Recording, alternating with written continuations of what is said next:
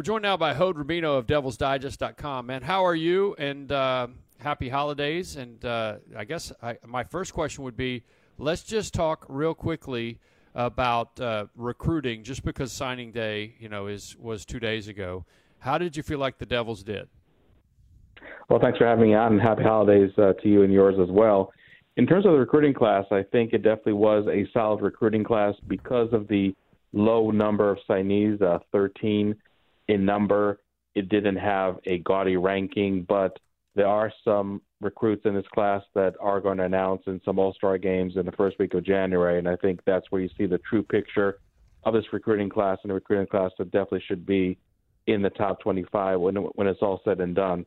I really think it addressed a lot of needs. When you run a 3-3-5 defensive scheme, you can never have too many defensive backs. They loaded up over there. I thought they found a formidable running back to try and replace the huge shoes that Benjamin leaves behind. Pass rush was a big issue in 2019. I think with the two defensive linemen that they're bringing in this class, they can really address that issue adequately as well. And I think overall, you just have a lot of players that are top 30 in their respective states, and even top 10 in states like Missouri and Ohio, where Arizona State does not venture that often for its recruiting class. So overall, it's solid, but it's still work in progress, because I think Sun Devil fans are going to hear a lot more good and significant news the first week of January. Now, Ho, do you think this speaks to Herm Edwards' ability as a recruiter, given the turnover at the coordinator positions? Obviously now Zach Hill is in town in place for Rob Likens, but the defensive coordinator position being now filled by Coach White, right? They ended up Tony White, correct. Tony White, that's correct. So they moved him up and made him the defensive coordinator. But given those guys that were in those spots before were likely very involved in recruiting, and they've had turnover at those positions now, and they've been able to retain most of the kids they were going after, do you think that speaks to Herm Edwards' ability as a recruiter and his ability to keep things together amidst some staff turnover? That's part of the story for sure, but in all honesty, Rob Likens and Danny Gonzalez, the outgoing coordinators for Arizona State, really were not as involved in recruiting as the rest of the staff. And I would say namely guys like Tony White and Antonio Pierce, the recruiting director. Those guys are definitely responsible, if you look at the list of names, for about 80-85% of the signees on Wednesday. So as long as those guys were in place and doing their job very well, as they have been doing from day one since arriving at Tempe, then I didn't see any issues with the recruiting class at all. It was kind of funny because on the Wednesday press conference that Herm Edwards had, him and Antonio Pierce were quote-unquote blaming each other who had more impact on this recruiting class. Let's just say that having those two in your foxhole when it comes to recruiting usually yields very good results, as this recruiting class is showing right now. So, Hode, let me ask you this: you mentioned Gonzalez? Where do you think they go for a defensive coordinator? Well, as mentioned, the cornerbacks and defensive passing coordinator Tony White was hired as defensive coordinator. Oh, I'm sorry, I missed that. I apologize. Yeah, my bad. No, not a problem at all. That was announced yesterday at Herm Edwards' radio show. I think it caught a little everybody by surprise. Not so much that Tony White was the one announced, but just the way he was doing it impromptu on his radio show. So those guys that were in attendance definitely got their money's worth, which was free.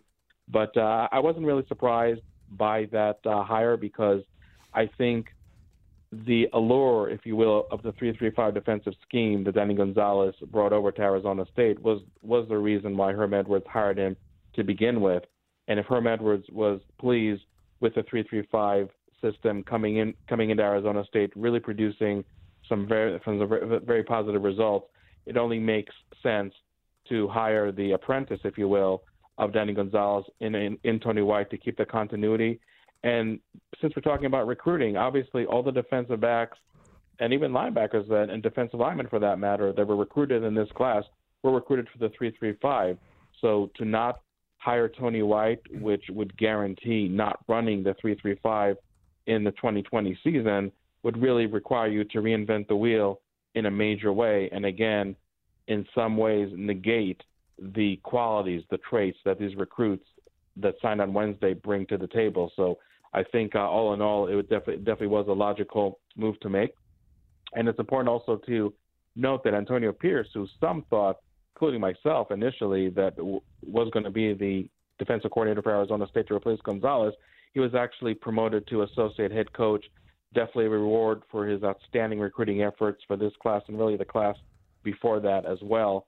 So it's really just a win-win situation for those two individuals, and obviously a huge benefit to the program, keeping the system in place, keeping good coaches in place.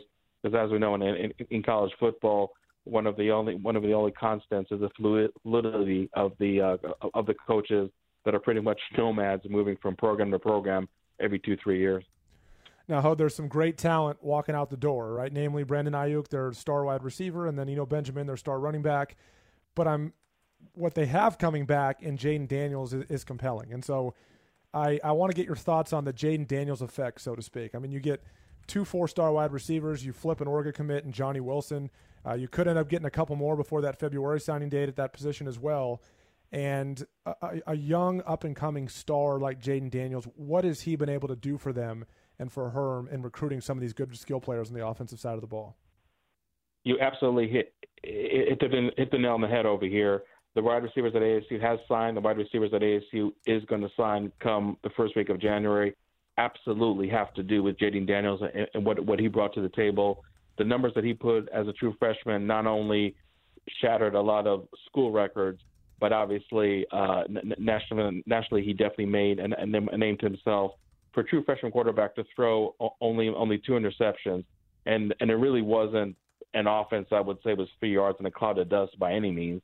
And it was a winning program, I think speaks volumes to what a guy like Jaden Daniels has brought to the table, and really his maturity, his poise, and ultimately, obviously, his playmaking has really been pleasing to the coaches and fans alike, but also very, very attractive to recruits. So I think your point is very, very well taken and absolutely valid that Jaden Daniels, whether it's just a recruit seeing exploits on the field or obviously getting to talk to them in person or via text or FaceTime, absolutely had a huge effect on the Arizona State recruiting. Really, if you're one of the top wide receivers in the state of California or just really nationwide, there's really no reason for you to dismiss Arizona State when you have such a talented signal caller as Jaden Daniels. All right, so the Sun Bowl, December 31st. What are you looking for? I mean, it's kind of a cool matchup, Arizona State versus Florida State, but obviously FSU is in a state of transition, flux, whatever. What are you looking for out of that matchup? Yeah, I think the state of flux and transition is really a deja vu all over again for Arizona State fans who were playing in the Sun Bowl in 2017, which was Todd Graham's last game as a head coach for the Sun Devils before he turned over the reins to Herm Edwards. So how much that flux and state of transition that you just mentioned a second ago that Florida State is going to be in is really going to determine a lot. Obviously, they don't have Cam Akers. They're their star running back, but it's negated, to say the least, by Arizona State not having Eno Benjamin, and Arizona State also not going to have wide receiver Brandon Ayuk as those two individuals prepare for the 2020 NFL Draft. So I think really the mindset of Florida State and how they approach this game, is really going to determine, I think, a lot with the outcome. I definitely see a hungry Arizona State team. They definitely were not pleased with their loss to Fresno State in the Las Vegas Bowl last season. I think they really want to make amends to that. And I think there's a lot of players on the team right now that show that they can replace Benjamin, that they show they can replace Brandon Ayuk. So I think it's definitely going to be a definitely interesting dynamic in place. But again, I think at the end of the day, the state of mind, if you will, of the Florida State Seminoles, whether it's a team just trying to ride out the season and just usher in the Mike Norvell era as quickly as possible, or they're really just playing to maybe impress Mike Norvell and really approach this game with much more vigor and determination than you think a team with an interim head coach would. I think that really would determine a lot. But again, I think on the other side for Arizona State, there really is a lot to prove. I mean, I wouldn't be surprised if the Sun Devils came out victorious in this game. But there's no doubt in my mind they have to bring their A game to the Sun Bowl to face Florida State. That really goes without saying. The last one I got for you, and I as I think about this, and you referenced it too. Last year 7-6 after losing to Fresno State in the bowl game, and this year 7-5 going into the bowl game against Florida State. Where is the patience level, with Herm Edwards, throughout Sun Devil Nation? Now I realize it feels different than the Todd Graham era, right? They're getting stops defensively a little more consistently. They had some youth on the offensive line, and that caused some issues earlier in the season, but it certainly feels different, even though the records are not all that different from the Todd Graham era. So at what point do we sit here and look at what ASU has done on paper and say, where's the improvement from a win-loss standpoint? And at what point do people start to get a little bit anxious about not seeing 8, 9, 10 wins like you expect after the Todd Graham era, the improvement to be? That's an absolutely very, very valid point. And I went on record saying that Arizona State really has to win this bowl game for the mere aspect you just mentioned of showing improvement from last year to this year. Sure, it would be 8-5 versus 7-6. Nothing to write home about. Nothing to showcase as a significant improvement. But at least it's a step in the right direction. Now, when it comes to the patience, I think when all said and done, if Arizona State, as planned, is going to have 9 4-stars in this 2020 recruiting class. By the way, all come from the high school ranks. There were no quick fix from the junior college ranks in this regard. I think fans are willing to be patient when they see all this talent coming in and knowing that a lot of them can contribute in 2020 season, probably not all of them, but in 2021, which, not to look too much ahead, but that's most likely going to be Jenny Daniels' last season as a Sun Devil, because I expect him to declare early for the NFL draft when that time comes.